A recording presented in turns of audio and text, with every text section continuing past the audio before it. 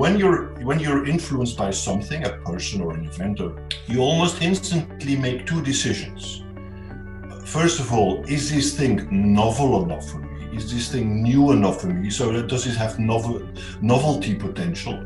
And then immediately afterwards, you're going to ask yourself, do I have enough coping potential? Do I have enough capacity to deal with it? And if you have both, yes, you're going to be curious. Curiosity is the only way out for us in the fourth industrial revolution. We have to be smarter. It's not smarter, we don't know the future. This is the CTQ Smartcast, where we have conversations about up-leveling, deliberate practice, and getting future relevant. I choose to think we think curiosity makes the world go round. And so when we heard of our guest today and his venture, the Global Curiosity Institute, well, we knew we had to talk to him. So our guest today is Stefan van Hooydonk. Stefan, welcome to the Smartcast. Thank you. Thank you so much for having me. So Stefan, before we get into your current journey, can you tell us the curious paths that you've taken before you got here? I think my entire life was one of curiosity. I lived in quite a number of countries. I'm from Belgium originally.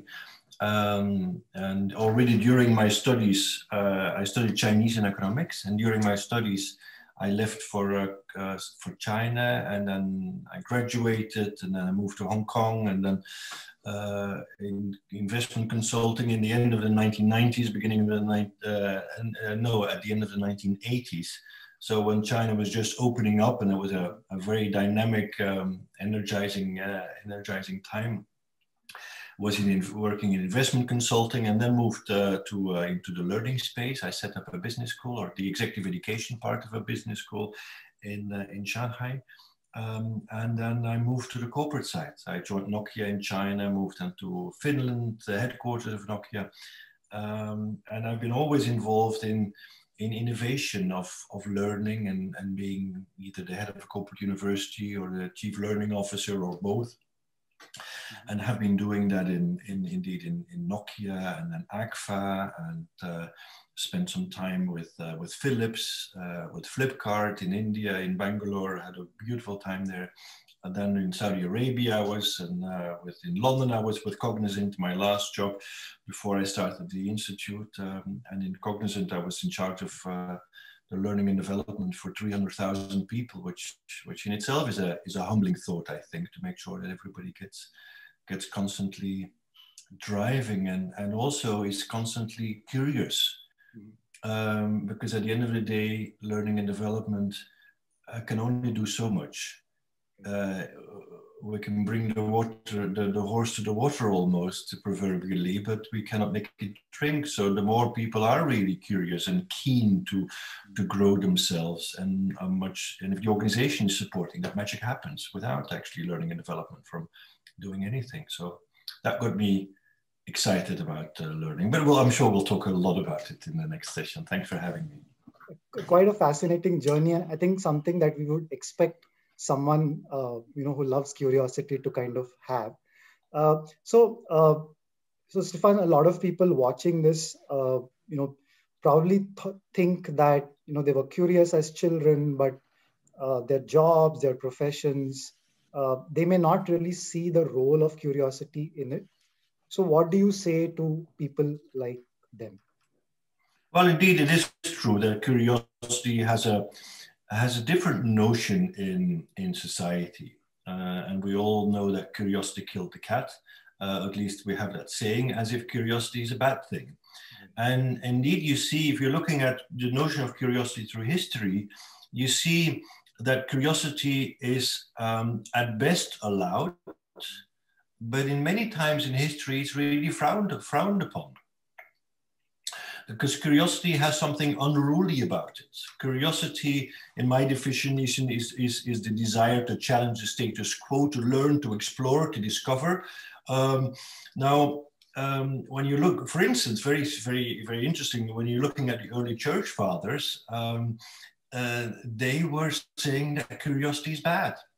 because it takes you away from your interest in God. So don't do these strange things and go wandering about in your thoughts, because that's just a negative thing. And all the way till now, when you're looking at the Renaissance, thinkers were thinking, we're starting to explore the world, and we all know that part of history. But often they said curiosity is only relevant for the haves. The have-nots shouldn't be too curious. They just should listen and be quiet, type of thing. And you still see that pervasive after the Industrial Revolution, where the industrialists were the guys with the ideas and the innovation. But the workers, or the blue collars in our current language, were there to just shut up and do what we tell you to do. And we don't want you to venture out too many ideas. Think about Frederick Taylor, who for me is probably the most important thinker in the 20th century, because he invented the economic system that we have now. When he said in his Scientific Management that the managers are there to do the thinking and the not managers are there to do the doing. And please don't think if you're not a doer, type of thing, So we see that nowadays also in our educational system. It's a teacher who knows, and the students who don't know, and shut up and work towards tests. And so while at the same time you're seeing beautiful examples of where curiosity is changing things, and now in COVID times, you see at a company level, because it's not only individuals who can be curious, also companies and even societies can be curious or not. You see that some companies are taking the COVID situation as a beautiful innovation stepping stone, while a lot of companies are just freezing.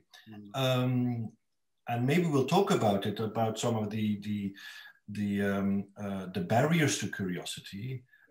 Stress and anxiety is the worst thing you can do to curiosity. So, and if you allow it, then things are happening. So back to your question, I think that curiosity is the only way out for us in the fourth industrial revolution. We have to be smarter. It's not smarter, we don't know the future. Until about 10, 15 years ago, there was kind of this linear path towards where we are now, because it was all predictable, like today is predictable upon yesterday. But more and more, and the word has been overused, it's VUCA words, it's the volatile and uncertain type of an environment.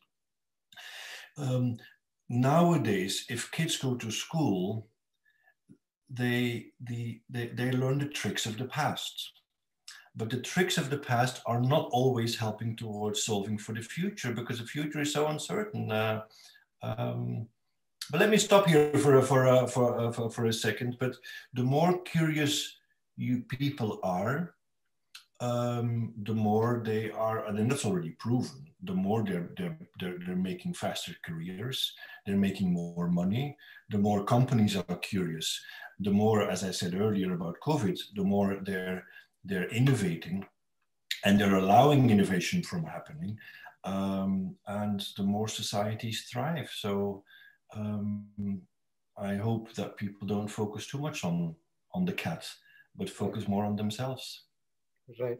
Quite a lot of fascinating threads to unpack there, Stefan. So, like you mentioned, the frowning down on curiosity, people somewhat associated with a little bit of a mischief. You have to have a little bit of a questioning attitude, a slightly mischievous attitude sometimes, and that can turn off people, the powers that be.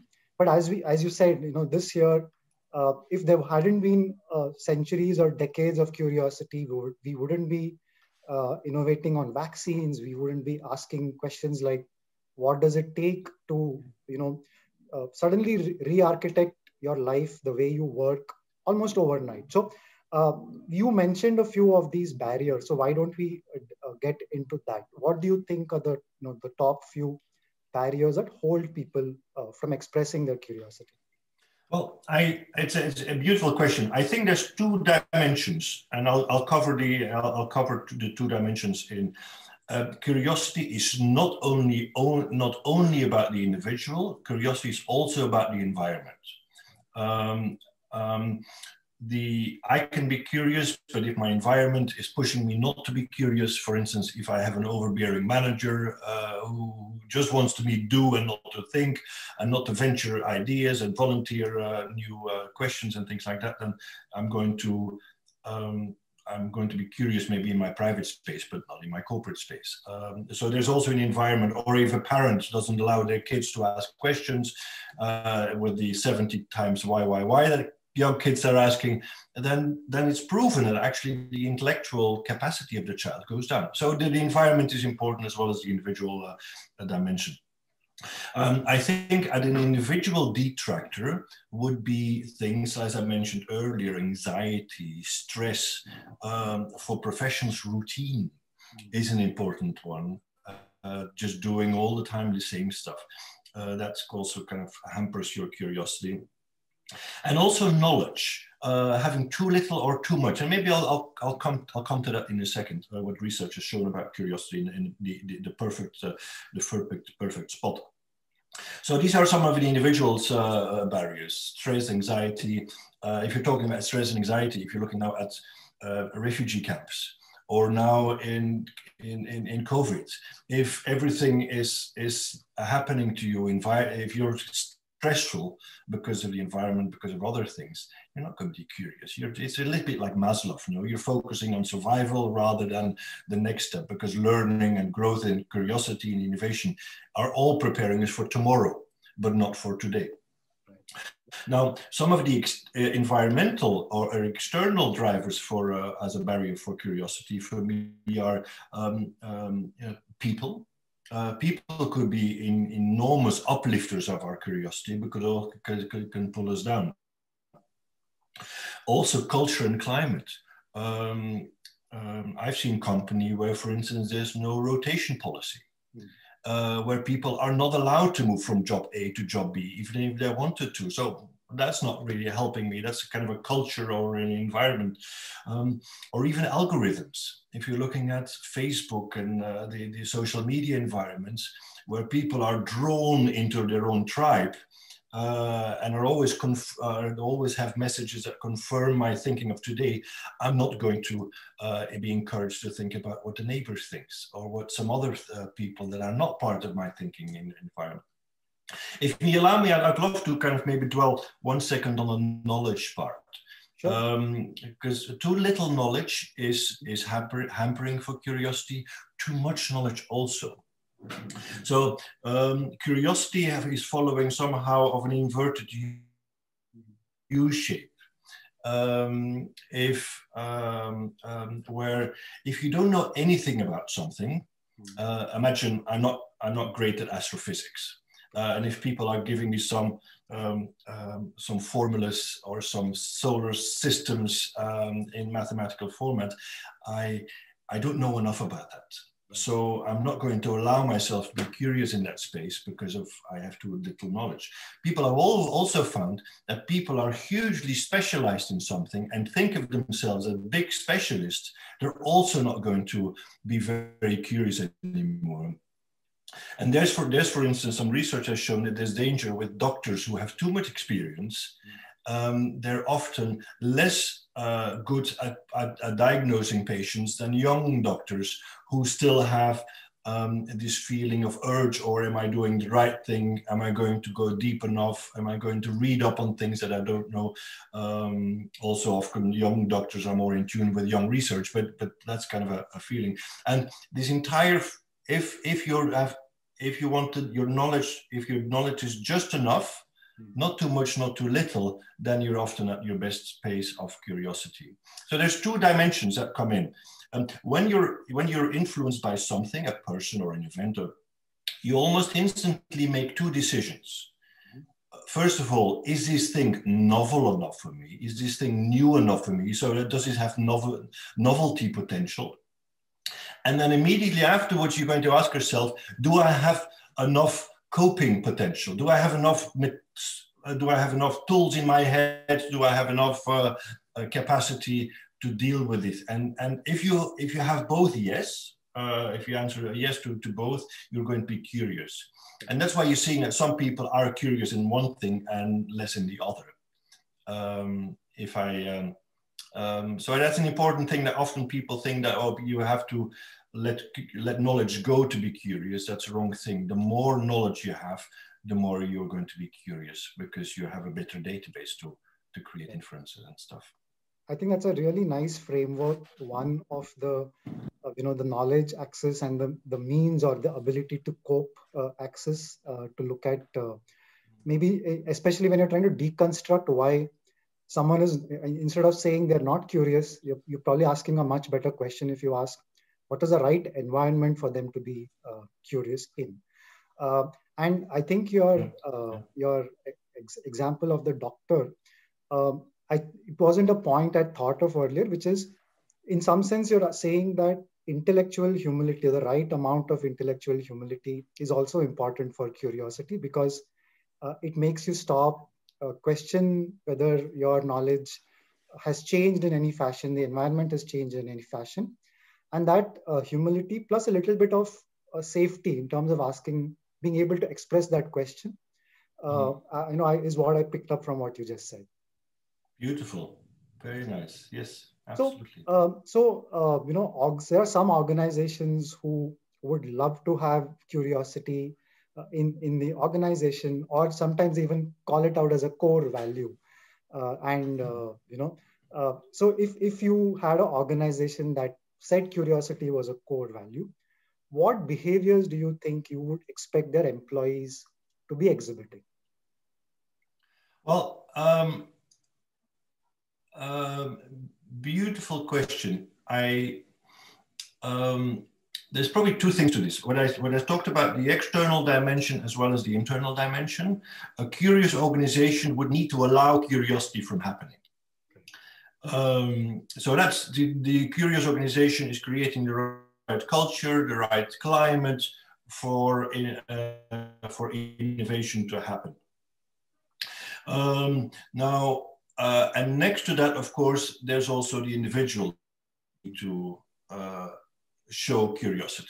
If we're focusing on the individuals for a second, what I've been intrigued with through my career is that some people are naturally just doing this without even being called curious. These people, A players. People that are naturally reading things, that are naturally on top of their game, who are naturally part of the right networks inside the organization, external, who have the natural humility, as you just mentioned, to not pretend they know everything. And so these people, of course, we all want to think of ourselves as being A players, but what research has shown is that about 10 to 15% of your population in your organizations would be really called A players.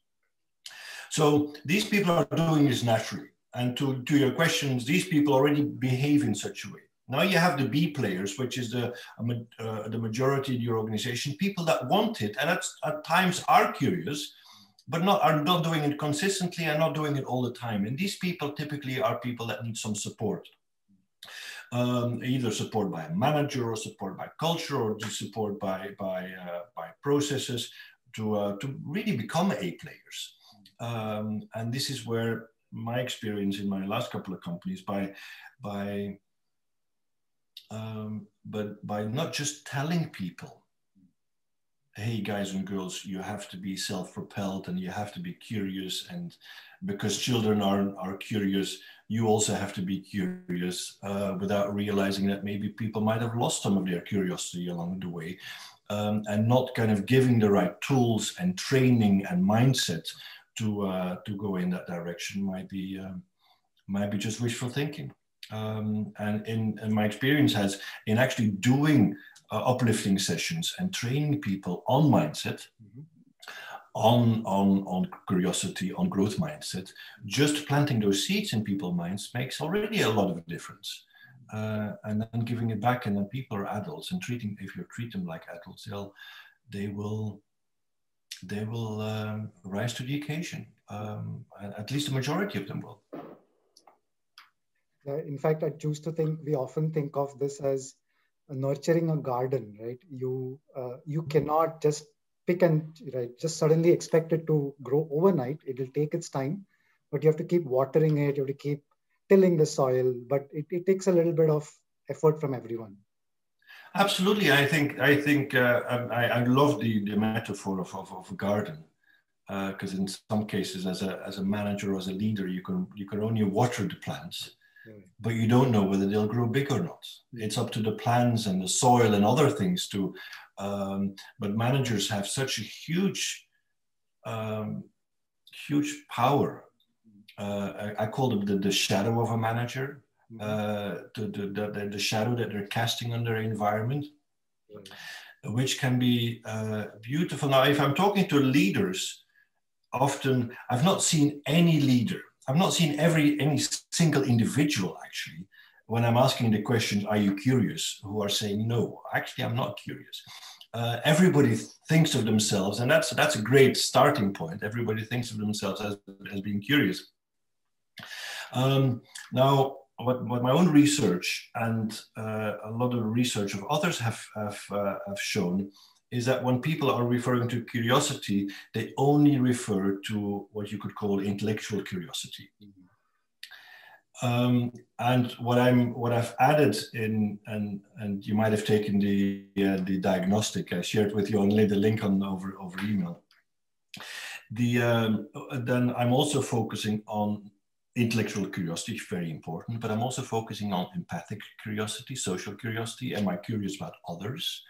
And then probably the most important one for me is, am I interested about myself? Right. We have two eyes, which is looking externally, looking to the world and looking to others, but we don't really have a sense organ to watch internally, you know, and also schooling is not preparing for this, society is not preparing for this. To go, I'm 52 years old, I'm 52 years of dust on, let's call it my soul. So I cannot penetrate very quickly and very easily into my soul, because I have to plow through 52 years of dust. And how do I do that? How do I kind of uncover the onion, to go all the way to the core? And although we're saying that we are curious and that we are self-aware and that we do self-reflection, it's harder. That's why maybe moving back to the leaders, there was some beautiful piece of research done by INSEAD, the French business school. And they asked leaders, executives and non-executives, how much their organization would allow for curiosity. And 83% of the leaders says, yes, our organization is doing this, is allowing and is orchestrating curiosity. But only 50% of the non-executives were agreeing with this.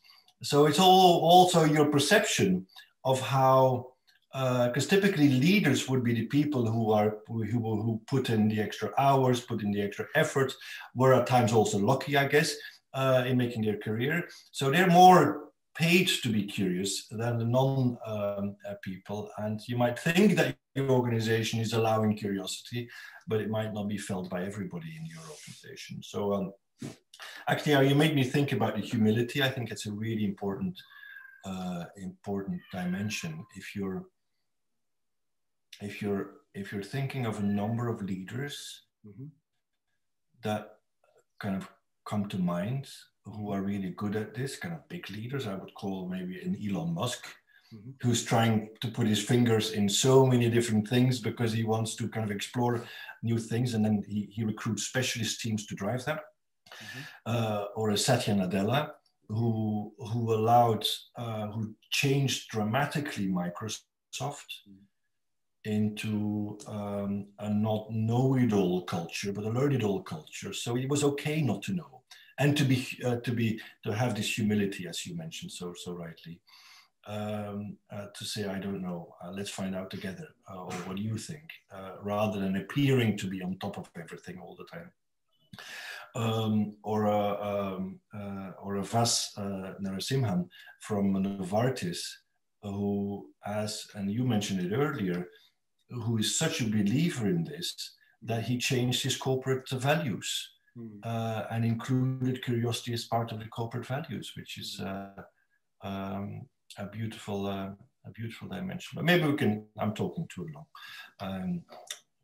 No, I think the definition of a great conversation is where we don't know everything, so we are learning it all in a conversation like this. So it's been fascinating.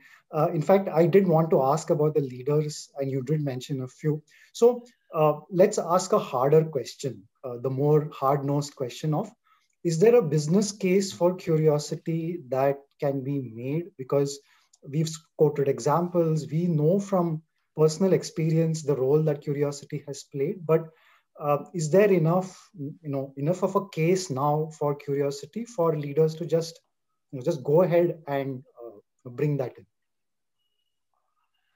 Well, that's a very good question. And in 2018, Harvard Business Review came out with a cover story around the business case for curiosity.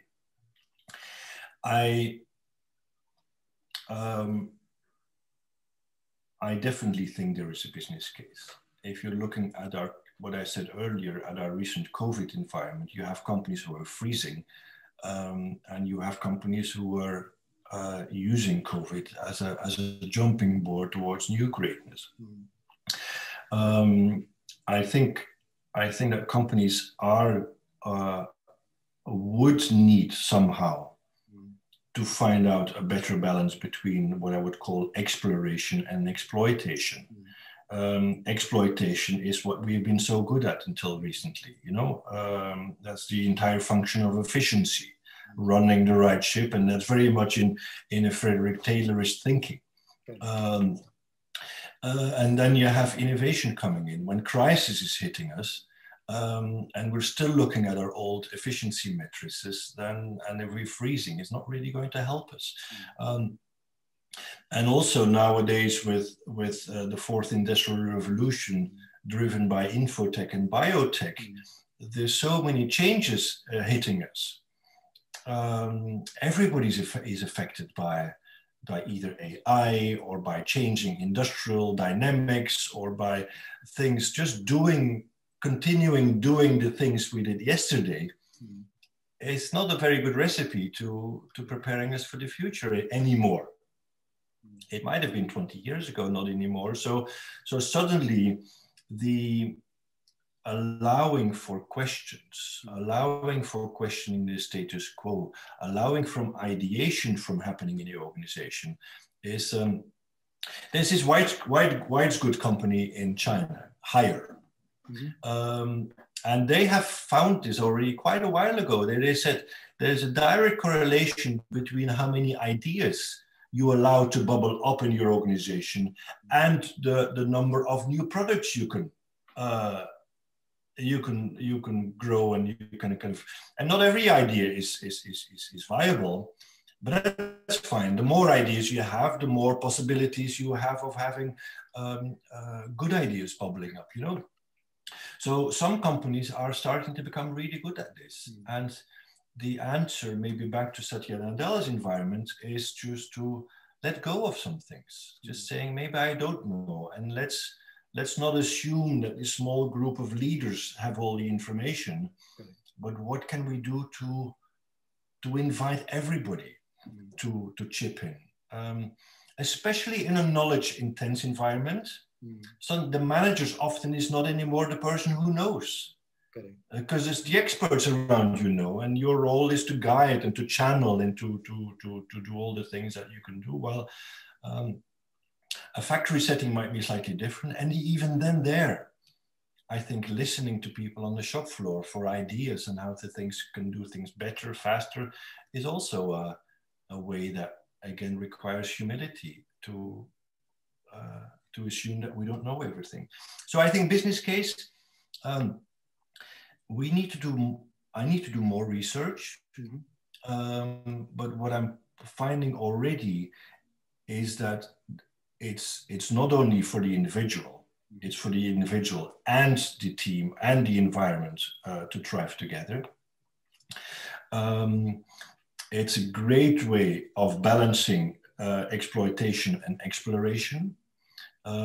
Often managers are saying that, I don't want to allow too many ideation because that will keep people from their efficiency. because then people continue. Now, I think that's typically kind of less efficient managers are talking about this, because good managers know when to allow for exploration versus, and then they say, okay, now we've done our ideation and let's move into production now.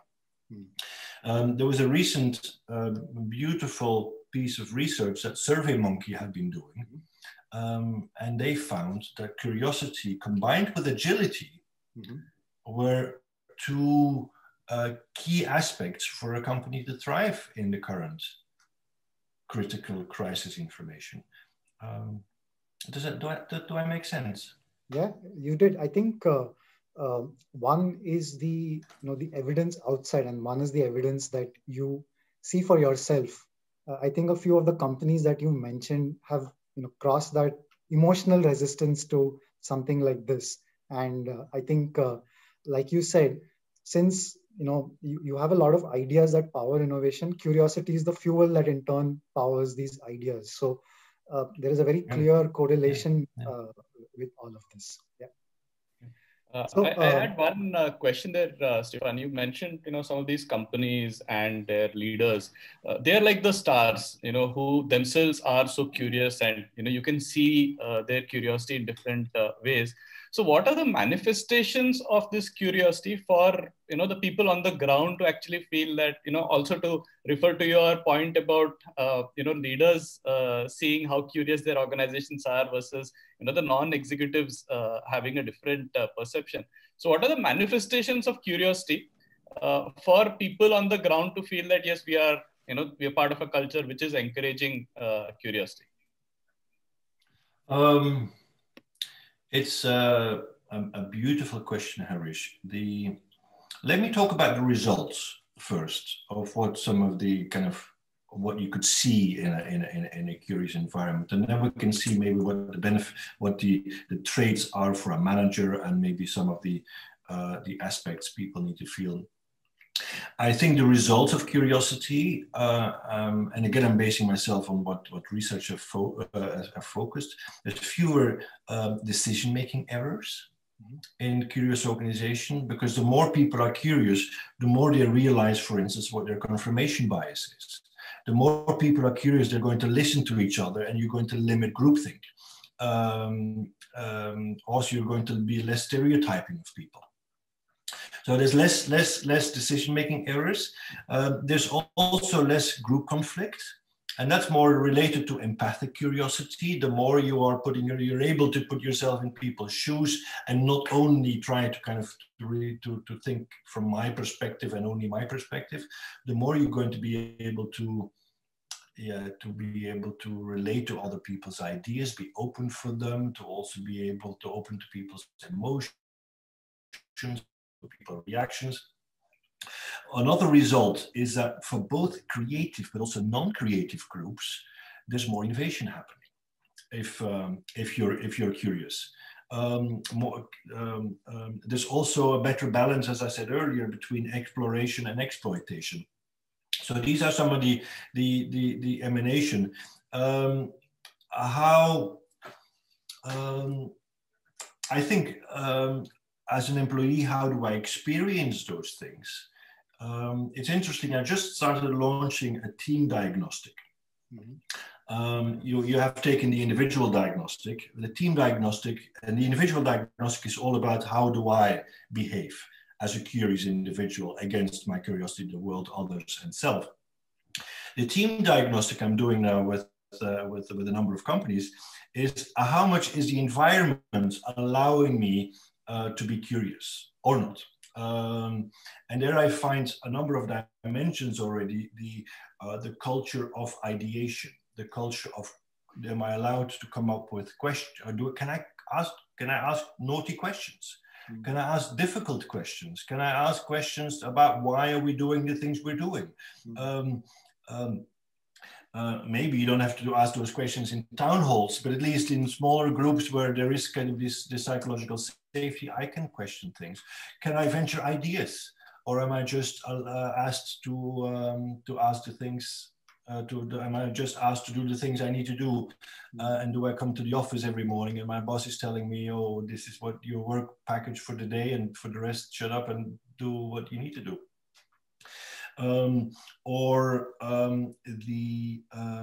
The manager relationship, or the relationship with colleagues, or is there a sense of, can I fail here? Of course, you don't want to fail all the time around the same topic, but can I stick out my neck and fail at something? And do I get celebrated then? Do I get a thank you note from my CEO? You failed, but we learned something, and maybe we learned for some other project. Or is this tarnishing your career prospects, type of a thing? So again, that's psychological safety to drive this. And again, I think managers have a huge role to play there. Humility is an important one.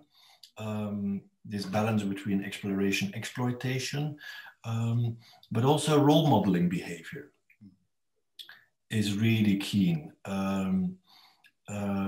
Being open to feedback. Am I open to feedback? One of the standard questions I asked during my performance discussions with my teams was, I always had one standard question is, how am I doing? And that is it's also, I guess, a humility-driven question, because it can put you on the spot because you don't know what you're going to get back, type of a thing, you know. But just by venturing that question, there's so much I learned about myself, about the team, about things we can improve once you open that. And I would encourage everybody to do that. But that's also part of this role modeling. I'm curious about what do you think about me, type of a question. And I don't know whether I've fully answered your question, Harish, but I hope I touched upon some dimensions. Yeah, definitely. And it, popped up another question in my mind. So I think it's safe to assume that, everyone here in this call will probably be talking of the price of not being curious as the most important thing. But have you ever faced that question from anyone who has asked you, what is the price of, being curious as an organization? Is there something that I'm, letting go in terms of so-called efficiency or some other, traditional metric, just because we're being curious? It's a beautiful question. I've not heard the question. I saw in one of our Harvard Business Review paper by Gina Francesca, I think it was, is that she did some research around the topic of is curiosity, or is the assumption that curiosity will lead to inefficiencies? And she found that it isn't. That is more like an urban myth, that if you allow too much ideation and too much questioning, that would lead to inefficiency. There's absolutely no research that proves that statement. Now, I probably turn it around. What if you don't do it? And look at companies. If you're looking at the age of companies and how old a company gets, 100 years versus nowadays, I don't know what the latest numbers are, but last time I checked, numbers are coming down. Like, great companies are not lasting for 100 years anymore. It's more like 20 years or so. I need to double check those numbers. So, and that shows for me, it's not only about just having one idea and to thrive, it's about having a continuation of ideas. And when I was at Cognizant, I always said, I have 300,000 trainers here, 300,000 smart people, where every person has something to share with at least one other person. So it's not only about the managers or the leaders to come up with ideas, but anybody can come up with ideas. And if you have the process, the ability, the interest for starters, for allowing these things to bubble up, then I'm sure magic will happen. And it might come from a place that you didn't realize as company leaders. And that would spark, I guess, something great towards the future. So what's the downside of it? I don't know. Or at least I do know. The downside is that you're not going to explore. If you have a perfect product, if you have a monopoly, then of course it's easier for me not to explore, because you're good for it. But how many companies can say that? Maybe a government agency could say that, because they have the monopoly of that service in the country. So you typically also see, at least it's a stereotype. I've seen a lot of administrations who are not like this, but some are not as curious about improving things and changing their processes than others. True. All right. So you give me difficult questions. Let's lighten it up a little bit, Stefan, by turning the gaze inward. We've spoken about, you said in our questionnaire, it's curiosity about the world, about oneself, and about others. So before we do that, however, in all of our Smartcasts, we like to ask one trivia question around the theme for the month. And we love our trivia quizzing, so we're going to put you on the spot and ask you this question, but we'll help you get to the answer if needed. All right, so all set? Okay. So a few years ago, NASA ran a contest to name one of its rovers.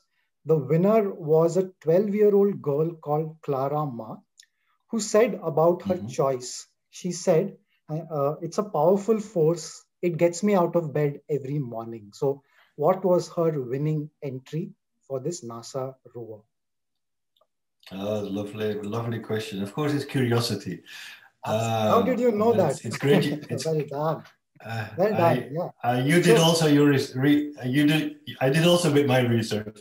It's a beautiful statement. I think it's also beautiful that NASA is allowing or is inviting kids to contribute, because NASA itself is kind of way up there in terms of curiosity, kind of exploring space, and that they're allowing young adults to share thoughts. I think it's beautiful. Yeah. That's again the humility you spoke about. Absolutely, absolutely. So tell us a little bit about what got you to create the Global Curiosity Institute. What is its mission, and what do you plan to do under that umbrella?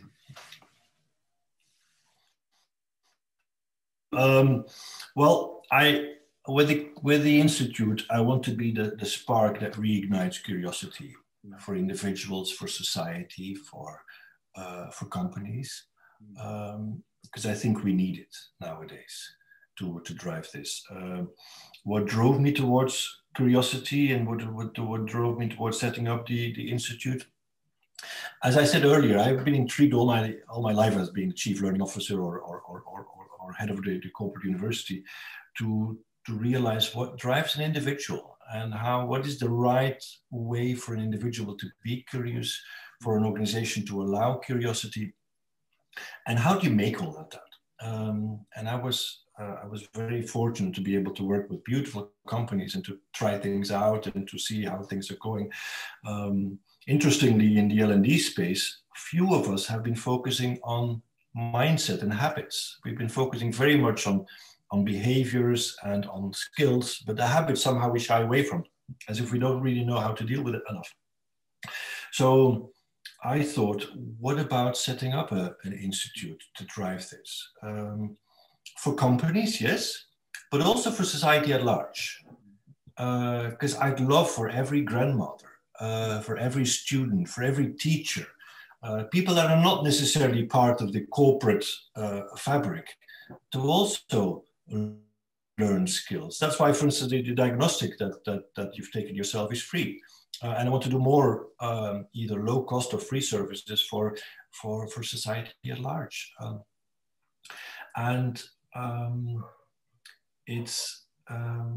yeah, that's why I set it up. So I guess I got to an age where I want to give back. I also want to really follow my passion. I had my own company in the beginning of my career. Then I moved into the corporate space, and now I'm back into a small venture, and it's so energizing. The feedback I'm getting from people that are volunteering with their time and with ideas, and suddenly we're doing a podcast like this because you guys think there's merit in discussing curiosity. Isn't that beautiful? Right.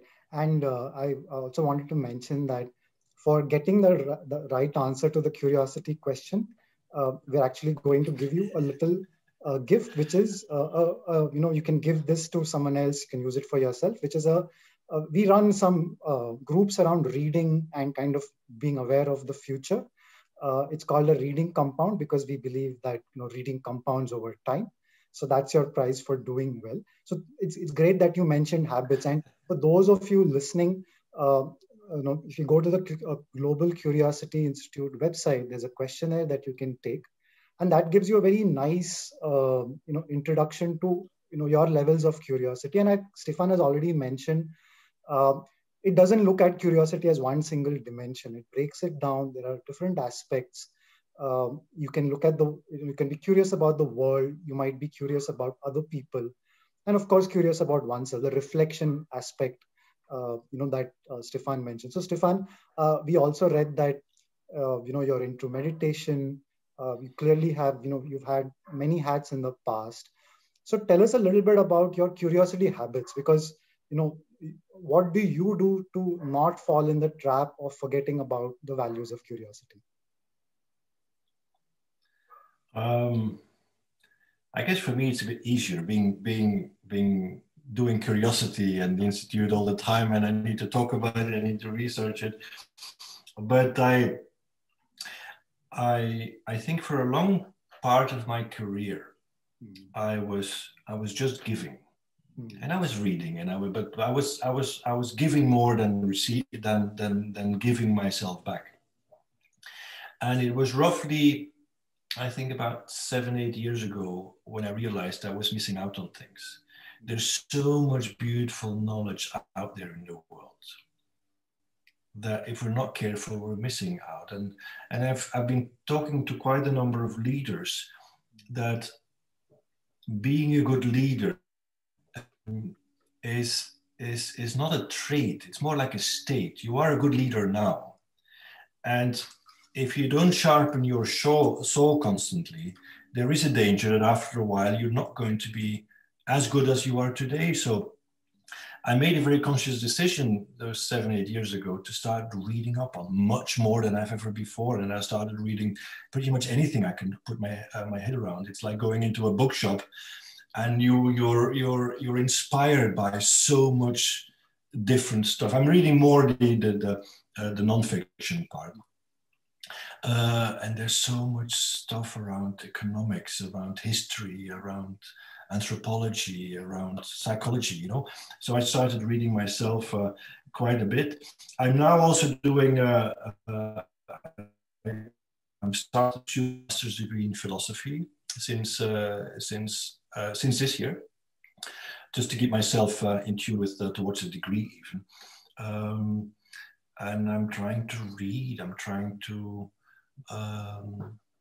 There's so much stuff out there in terms of videos, in terms of books, in terms of audiobooks, in terms of podcasts like you're doing. There's no reason anymore to not to explore knowledge. Now, often I'm trying to make the case there, and what I said earlier, like algorithms can be one reason why people are not curious. Right. And you would say that the internet is probably the only great innovation that was happening in the last 50 years or so.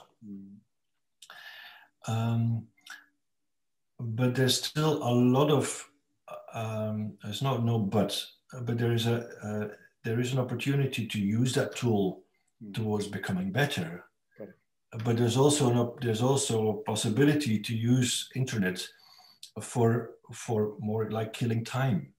And almost using that mindlessly in going through things, which is more a factor of being incurious almost. Because the only learning happens with reflection. Right.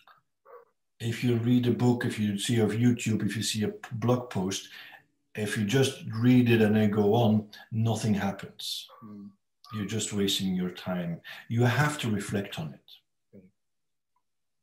while you're reading, after you're reading. And so there's also a gift that we can give to society, I think, in helping people to change how they learn, or giving them ideas how to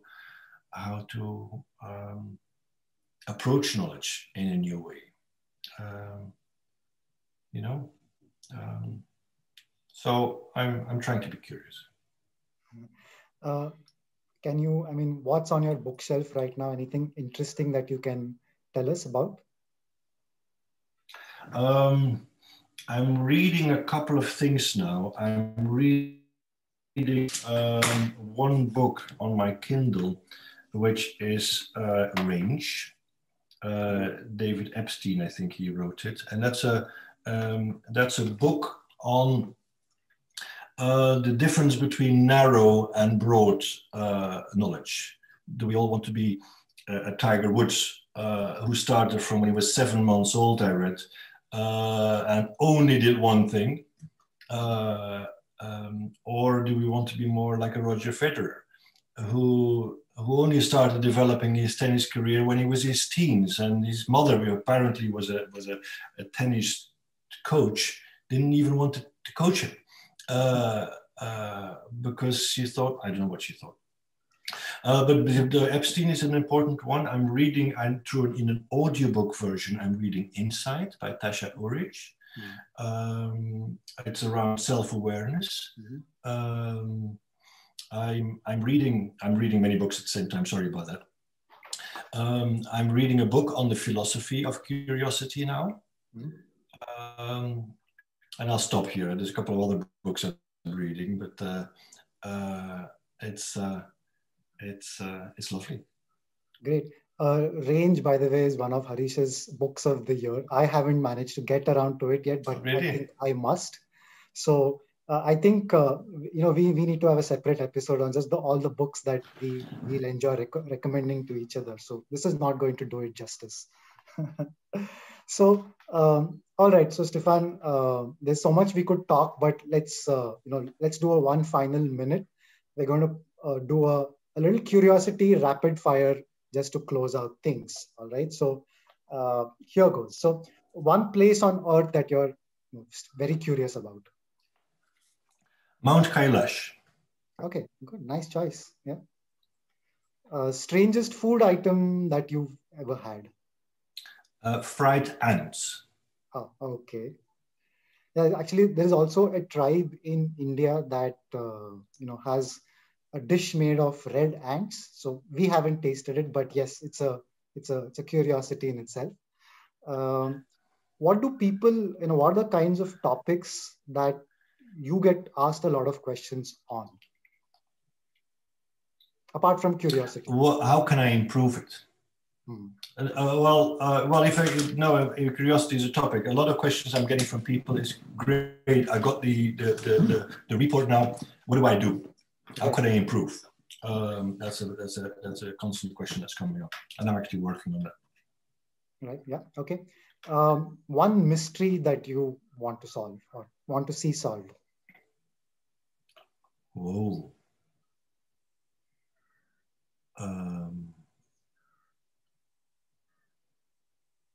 Whoa. Well, maybe I was thinking, first of all, why are we voting for the wrong people in our societies, and what are the drivers? Or not the wrong people, but the people that are not necessarily are lifting societies to a higher and better level of sophistication. But that's not a very politically correct answer. But that's a mystery to me. Right. And I think all the things that you're reading will hopefully lead you somewhere to that, because it's all mixed up with anthropology and economics and psychology, right? So I think you have the right topics to chase that question, and it's a mystery. So I think you're not alone. All right. If let's close with this question. If you could spend a day in the mind, body, and shoes of a person, who would that be? I think this is an Indian smartcast. I'd say Sadhguru. Mm-hmm. I'd love to be in his mind for a day. Okay. If you'd allow me. Interesting answer. All right, Stefan. So on that curious note, thank you so much. It's really been insightful, interesting. You've opened up a few threads for us to chase, and I'm sure the cats that you see here are not going to be killed by curiosity. So thank you so much. Thank you. Thanks for having me. It was fun. It was really good. Thank you. Thank you. If you want to get into the habit of reading or explore diverse topics that you wouldn't have read otherwise, CTQ Compounds is for you. Compounds are expertly curated by us and are a great way to slip in 15 minutes of reading non-fiction every day. The Future Stack Compound is perfect for anyone with their eye on the future. It gives you a regular dose of relevant info to keep you current and relevant in the future to come. For how you can be a part of a compound, go to ctqcompounds.com. You can also see what our compound members have to say about their experience there. That's ctqcompounds.com. This is the CTQ Smartcast, where we have conversations about up-leveling, deliberate practice, and getting future relevant.